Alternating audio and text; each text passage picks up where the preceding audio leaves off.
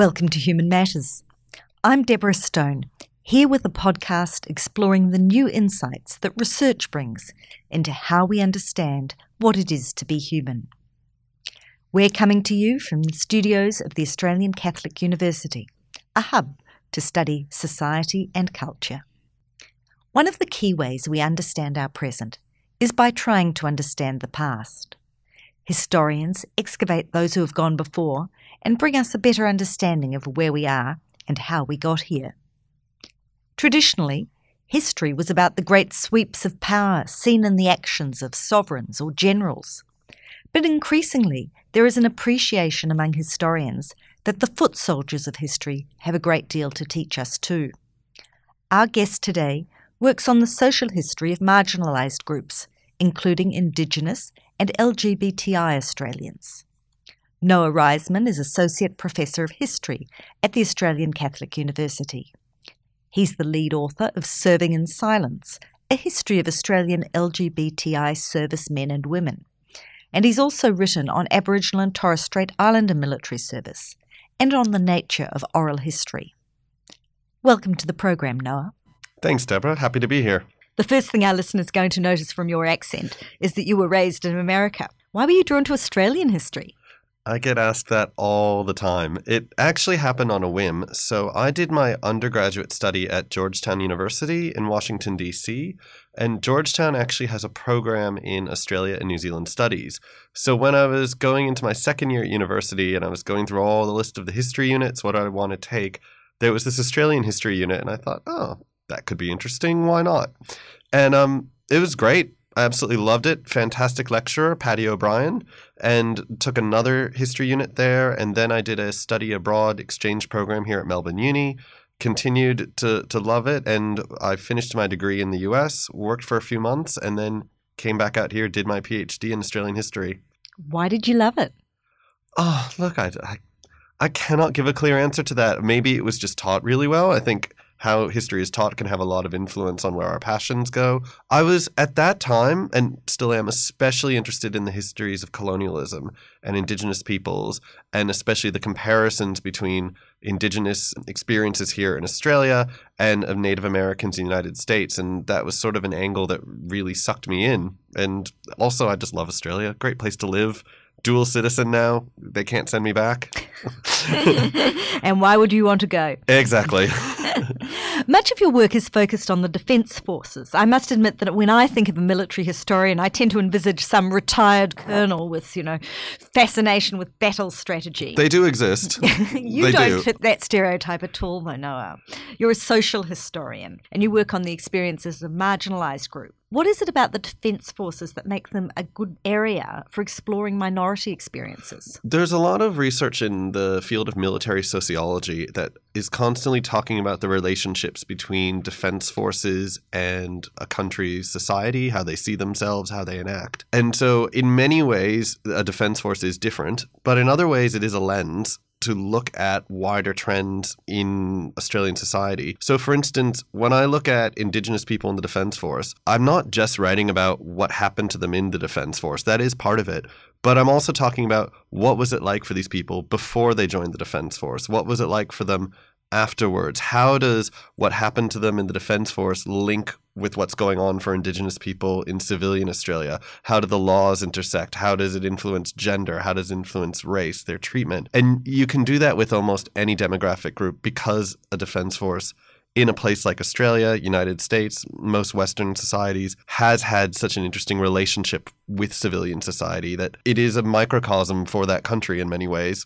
In other ways, it's different, and we account for that as well. Right. So most of the time, the Defence Forces are self-selecting, except when we've got conscription. Except when you've got conscription. And when you've got conscription, it's even more of a microcosm in some ways because it's bringing in, all male, of course, so that's a different layer of it on gender. But conscription, especially in Australia, less so in the United States, where there were all sorts of exemptions that wealthy people managed to get out. But in Australia, when there's conscription, it's even more a cross-section of society in many ways. So you've gathered a lot of stories in this process, stories particularly from LGBTI and Indigenous servicemen and women, and from people who are not servicemen and women in your other projects. That's right. What kinds of reactions do you get when you ask people to share these stories? Oh, you get all sorts of reactions. One common one is, oh, well, I'm happy to share my story if you want, but I don't think it's that interesting. That's one. And then you do this interview and you think, that was incredibly interesting. What are you talking about? Some people have interviewed who, especially those who had a rough time in the Defense Force,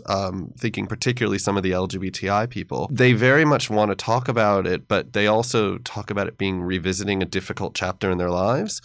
And for some of them, it's a very difficult process. For others, it's an empowering process. I can think of at least one example, which is in the book that we've just had published, where he said this was the first time he'd ever spoken about his time in the Defense Force, which was quite traumatic. But this was in many ways a healing experience for him. For other people who are very proud of their service, they tell these stories all the time and they just love having another opportunity to tell it. So there's varying reactions. But one thing I do say is even the person who thinks that their experience was the most boring of them all, they're always wrong because there's always something interesting that comes out in these interviews about these people's lives.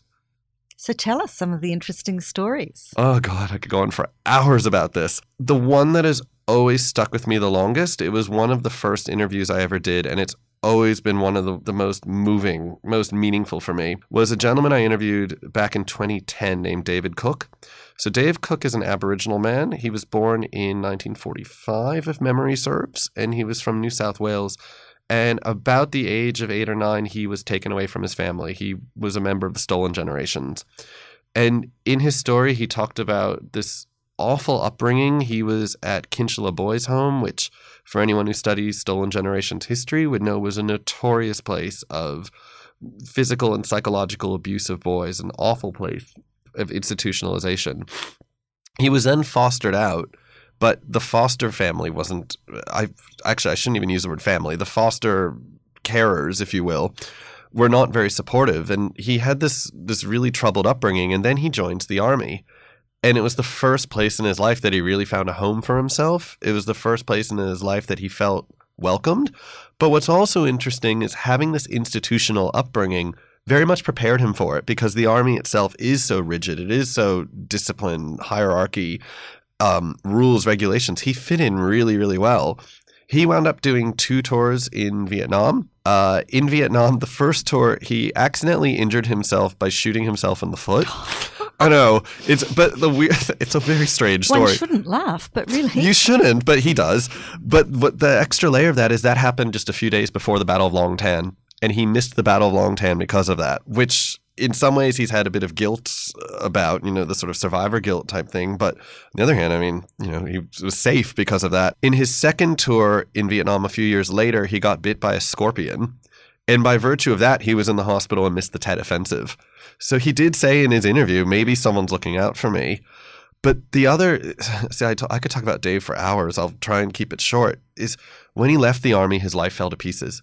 And his life fell to pieces because a lot of it had to do with that Stolen Generations upbringing. And he just was not equipped for returning to civilian society. He had PTSD both from his upbringing and from his experiences in Vietnam. He did not have a good life after that. He did get married. He had children, but he, by his own admission, was a terrible father. He did admit in his interview to me to having been a perpetrator of family violence. He spent a lot of the 1980s in and out of prison. Eventually, he did get his life back on track when he reconnected with his siblings. And where there's a semi-happy ending to this is when possible now, he tries to travel to Cambodia with a charity that works on landmine removal. But why his story has always stuck with me is so much has happened. But I've written about his story a few times and how very much his life shows the intersections between military service and members of the Stolen Generations. And on the one hand, he fit in very well in the Defense Force. And there are actually a lot of Stolen Generations people who served in the Defense Force. And a lot of the forgotten Australians, a lot of Australians who grew up in out-of-home care fit in well to the Defense Force. But as the rest of his life story shows, even that wasn't enough to sort of save him from the awful trajectory that being stolen from his family put him on. Do you want me to go through some other stories, or have I talked too long about Dave? No, it's fascinating. I mean, what strikes me about that story is that I had assumed that by and large these stories would be stories of negative experiences in the Defence Forces. But in his case, it sounds like the Defence Forces were really the best part of his life. Well, it's interesting. So one of the other stories I'll give here is another Aboriginal person. Well, as a broad overview, for the Aboriginal and Torres Strait Islander people whom I've interviewed, the vast majority had very positive experiences in the Defence Force. One theme that's come across in the research is, for the most part, with exceptions, and I'll come to the exceptions in a moment, the Defence Force has often been quite a racism-free environment. And a lot of that has to do with the fact that you've got to make sure that everyone's got your back. You go through this very common experience of training. You learn from the moment of basic training about supporting each other in a team environment. If you're in combat, it's even more important. So for people like Dave who were in active combat in Vietnam, there's no room for racism there. One of the sayings that one of the veterans said once was, "We all bleed the same color, red." There's an expression in some of the remote northern Aboriginal communities where there's a lot of people involved in reserve units that they say, "We're all the same skin color, that's green." Now, look, there was a period in the 1980s into the 1990s. Some of the people I interviewed, Aboriginal and Torres Strait Islander, who served then, did talk about there being racism. And they did talk about taunts, bullying. And the other thing they talked about was when they tried to deal with it or tried to report it, it did not get dealt with well. The ADF did not deal with it. To the ADF's credit, in the mid-90s, they finally adopted racial vilification rules, and it's gotten a lot better since then. But yeah, most of the Aboriginal and Torres Strait Islander people I've interviewed, especially if they served in the 1950s or 60s, they speak incredibly highly of their time in the ADF. The other brief example I was going to give was Sue Gordon. She was also Stolen Generations, was raised in Sister Kate's home in Western Australia. She did not suffer abuse as a child, which is a very good thing. She served at Sister Kate's during a very brief period where the management of it gave some opportunities to some people of high achievement, and she was one of them. But still, she was restricted in what she could do in Western Australia, and she wound up joining the Women's Royal Australian Army Corps in, I want to say, 1961. And she served for 3 years, and this was her big break, if you will. It was her opportunity to learn more skills, to be in an environment free of racism. And when she left the Army, she was able to get involved in other professional jobs. And by the 1970s, she was involved in Indigenous affairs in Western Australia. In the 1980s, she became the first Aboriginal person to head a government department in Western Australia. She became the first Aboriginal magistrate of the new Children's Court when that was set up in Western Australia. She's been involved in all sorts of state and national inquiries. And when the controversial intervention was brought in, the Northern Territory intervention in 2007, she was the first person headed to oversee it. Now, it was controversial. There's a lot of politics there that we don't really need to go into, but her motivation was very much determined to stamp out child abuse. And I have a lot of respect for Sue Gordon. And she was a fantastic person to interview, so generous, and another great example of a person who the Army was an opportunity for her, where in civilian society, as an Aboriginal person in the 1960s, there just wasn't. Wow. So in these contexts, the Defence Forces have been a real force for good for some people. For most Aboriginal and Torres Strait Islander people, I think, notwithstanding some of the traumas that they might experience in combat, but in the post-Second World War era, even in the First and Second World War, I should say, it was also an opportunity. Unfortunately for the people from the First and Second World War, and even as late as Vietnam, and arguably even recently, sometimes the return to civilian society, you were back in racism again, and that's another layer to the stories that's important to explore. But while in the forces, it's almost been unanimous that they were treated as equals. And what about the experience of LGBTI service people? We're going the other direction.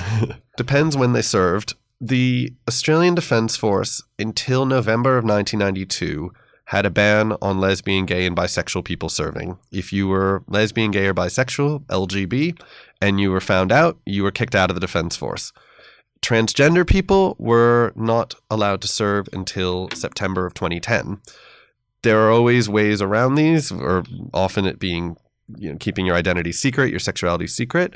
But that's the general story until those milestones, is one of persecution, one of hiding, and quite challenging. Since then, since 1992, I always say that the Defense Force, it went through a very slow but gradual change from when the LGB ban was lifted until about 2008, give or take. There's no set date on this.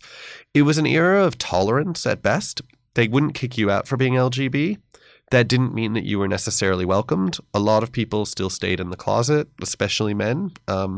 For lesbian women, it was a little bit easier during that era because it was always assumed that they were lesbians in the Defense Force. Now they could be open about it. Same-sex partners were still denied benefits until the very end of 2005. For those who did come out, you do hear stories of gossip, bullying. You also hear stories of acceptance. It was really variable during that period. But institutionally, the Defense Force was not exactly going out of its way to be inclusive. That's why I say it was tolerance at best. But from about 2008, give or take, you start to see this change where the Defense Force starts to go out of its way to wanting to be inclusive. The transgender ban being lifted in 2010 is quite important in that. Mind you, that was a challenge from two members who needed to transition that led to the ban being lifted. Then you do get Defense starting to support its members marching at Mardi Gras, allowing them to march in uniform since 2013. You begin to see more active approaches to trying to be inclusive. There's a RAF guide to transitioning that is produced by the Air Force in 2013, which is meant to give support and information about transitioning in the Defense Force. There is more efforts to engage with the Defense LGBTI community. Defense starts sending recruiters out to Mardi Gras, Melbourne's Midsummer Carnival, some of the other LGBTI pride festivals. They've supported Wear It Purple Day. There have been a few other sort of small low-key initiatives, but it has been quite important in saying to people, we don't just tolerate you, we want you to be a part of this, and we support you regardless of your sexuality and gender identity. Like with race, it's not to say they always get it right, especially with transgender people. I think it's been quite patchy. Some areas have been more welcoming and accepting than others, but to give Defense credit, it has been on the right trajectory. That's kind of plateaued in the last year or so, but I would like to hope that they'll continue in the right trajectory. One of the things that's always puzzled me is for people who are gay or lesbian or whatever their sexuality is, but it's not something that they knew was going to be accepted in the period where there was not acceptance, why did they join the Defence Forces? Why choose that lifestyle for those who did choose? Yeah, no, it is an excellent question, and it varies so many reasons. One thing you just hinted there's obviously a period where national service, they don't choose. So that's an easy one. For others, it's that very same thing of they wanted to serve their country. For many, especially some of the men and the women who served in, say, the 60s or 70s when sexuality was still taboo, a lot of them didn't necessarily realize that they were gay, bisexual, or lesbian at the time that they enlisted. They might have realized it while they served and either came out quietly or didn't come out till after they served or got caught. There are others who it was an economic decision, it was an opportunity, and so similar to many others, it's a job, it's a way to get skills, and they were willing to put their sexuality aside for that opportunity, but then would find it's not that easy to put your sexuality aside, but might have thought at the time that they enlisted that they could. And for others, I use the word escape. In the book that we just had come out, there's one particular story about a gentleman named Mark. He wanted to be anonymous, so we didn't use his surname, but he had a horrific, abusive childhood, and joining the Defense Force was an escape for him. So the fact that you weren't allowed to be gay wasn't necessarily even a consideration at the time, and again, thought he could repress it, but found it harder than one would think to do that. In the era of open service, it's less of an issue, the question of whether or not you could serve. For transgender people, there's a very interesting different reason that a lot of them serve. There's been research done that came out of the United States as early as 1988, so for quite some time, that's found that disproportionately transgender people are more likely to enlist in defense forces than cisgender people. And what this research found was, if we're looking at male to female transgender people, so people who transition from male to female, often pre-transition, while they're struggling with their gender identity, They might join a defense force as a way to try and prove their masculinity to themselves. It's a very hyper-masculine environment. A lot of them will get involved in very dangerous areas, combat, infantry. It's even been said in some of my interviews, they thought they'd rather die in combat with honor than continue living as they were. And if they don't die in combat, then there's the struggle, and the ones I've interviewed are the survivors who chose to transition. For female to male transgender people, there's even this reverse of being in the defense force is a place where you can exhibit masculine behaviors as a woman, and it's a bit more tolerated, accepted. So for transgender people, it's actually been interesting that the very masculine nature of the defense force, the gender structures, have kind of made it appealing to people pre-transition, and for other people, other reasons after they've transitioned as well. But then presumably the reverse would be true for male to female transitions? Reverse in what sense? That if it's a hyper-masculine environment, then somebody who's transitioning to become female might feel less comfortable there? It's interesting you say that, because that's a good question. The trans women I've interviewed, who all one served years ago and didn't transition until years after she left the defense force. One enlisted after she transitioned, but most transitioned while they were in the defense force, and they stayed in it because they did like the job. They liked what they were doing. They liked the skills. They enjoy serving their country. I would say what has come across in the interviews after they transitioned to women, some of them, it was transphobia, but at least one woman said to me she's never had a problem with transphobia, but as a woman, the sexism she has to put up with is just insane. She says, I feel more discriminated against as a woman than as a transgender person. Yes, I've heard that. In fact, there's a TED Talk around at the moment of a woman talking about that very issue. I can't remember her name, but a woman who transitioned, talking about the sexism she has experienced. Yeah, and for the trans men, I've only interviewed a small number of trans men, but most, one of them I actually interviewed yesterday, he has faced some serious bullying as a trans man, but the others have said, they've acquired male privilege. They're treated better now. He said, you don't get interrupted as much. He said it's amazing how when you have a conversation that people actually look at you now, just the way people talk to you and around you. So they've acquired male privilege, and boy, are they conscious of it. So we're getting a real experience of change that you see in your work, if you're telling stories from 20 years ago compared to telling stories from very recent history. The Defence Forces have gone through a really noticeable change in terms of the way they treat particularly LGBTI people. Absolutely, yes. Do you think that telling the history and having the history out there has been part of getting that change to happen? I think it's part of continuing the change. And one thing that's very important, which a few of the ex-service people have said, a few of them have had very bittersweet sentiments about the present, where they've said it really, really articulately, the way they've articulated it. When they see how accepting it is now, they're very happy, but they're also very sad for what they had to go through and the opportunity for those that were kicked out in particular that was taken away from them. But there are others who served in the past who, dare I put it this way, have a little bit of a chip on their shoulder and really want the stories told because they think the people who serve today take it for granted and don't realize how hard it was in the past. I think they're right to an extent, although I think that they might not realize that there is an awareness more than they realize of what the people have gone through in the past. I think telling the stories and sharing the history can only reinforce further change and the importance of how far they've come and encourage change. I'm not going to inflate what I've been doing to make it sound like, oh, yes, by doing this history, we have made this change happen. I mean, no, I wish, but I'm not that influential. But it certainly, I think, helps to affirm what change has been going on. And I mean, I've been in touch with some of the very top brass of the Defense Force for the project, and they've been very encouraging of the project for the same reason. They think this history should be told. We're proud of the organization we are now, and some have even been on the record saying we know we have a bad past in this area, and it's not a good past, but we shouldn't hide from it. We need to confront it and be honest about it. It's famously said that without knowing history, we're condemned to repeat it.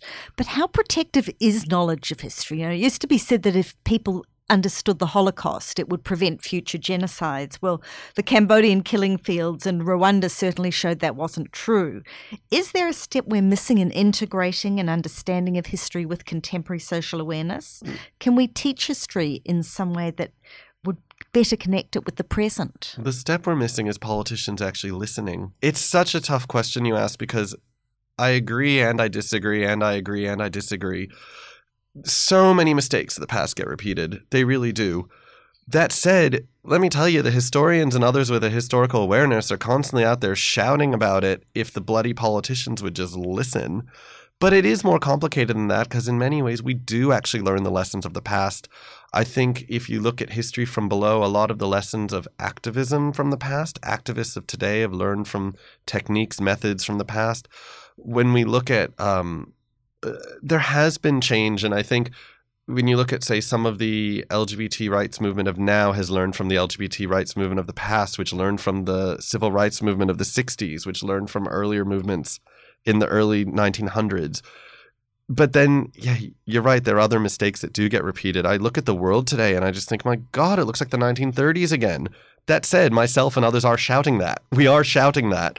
When the global financial crisis hit, they did learn the lessons of the Great Depression, and the recession wasn't as bad as it might have been. So, yeah, your question in many ways sends me around in circles, because I both agree with it. And actually, history is debatable. And one of the things I love about the discipline is that we are constantly debating. I remember when the Iraq War happened, you had a whole lot of historians shouting, this is a repeat of Vietnam, saying that in a bad way, do not do Iraq, this is a repeat of Vietnam. You also had historians and politicians like George W. Bush saying this is we need to learn the lessons of Vietnam in the context of we can't abandon these people, a very different lesson of Vietnam. So people do learn from the past, and yet sometimes we're not learning the right things. I don't know. Don't know if that's an answer for your question. It's just, we could probably run a whole semester on it, on learning from the past, and do we or don't we? Well, it's an important question, but also a question that I think is going to continue to be debated probably forever. Indeed. Associate Professor Noah Reisman, thank you for being part of Human Matters today. Thanks to producers James Mitchell and Trey Karunaratne. We're coming to you here from Australian Catholic University. If you've enjoyed the podcast, don't forget to review and share it. I'm Deborah Stone, and you've been listening to Human Matters.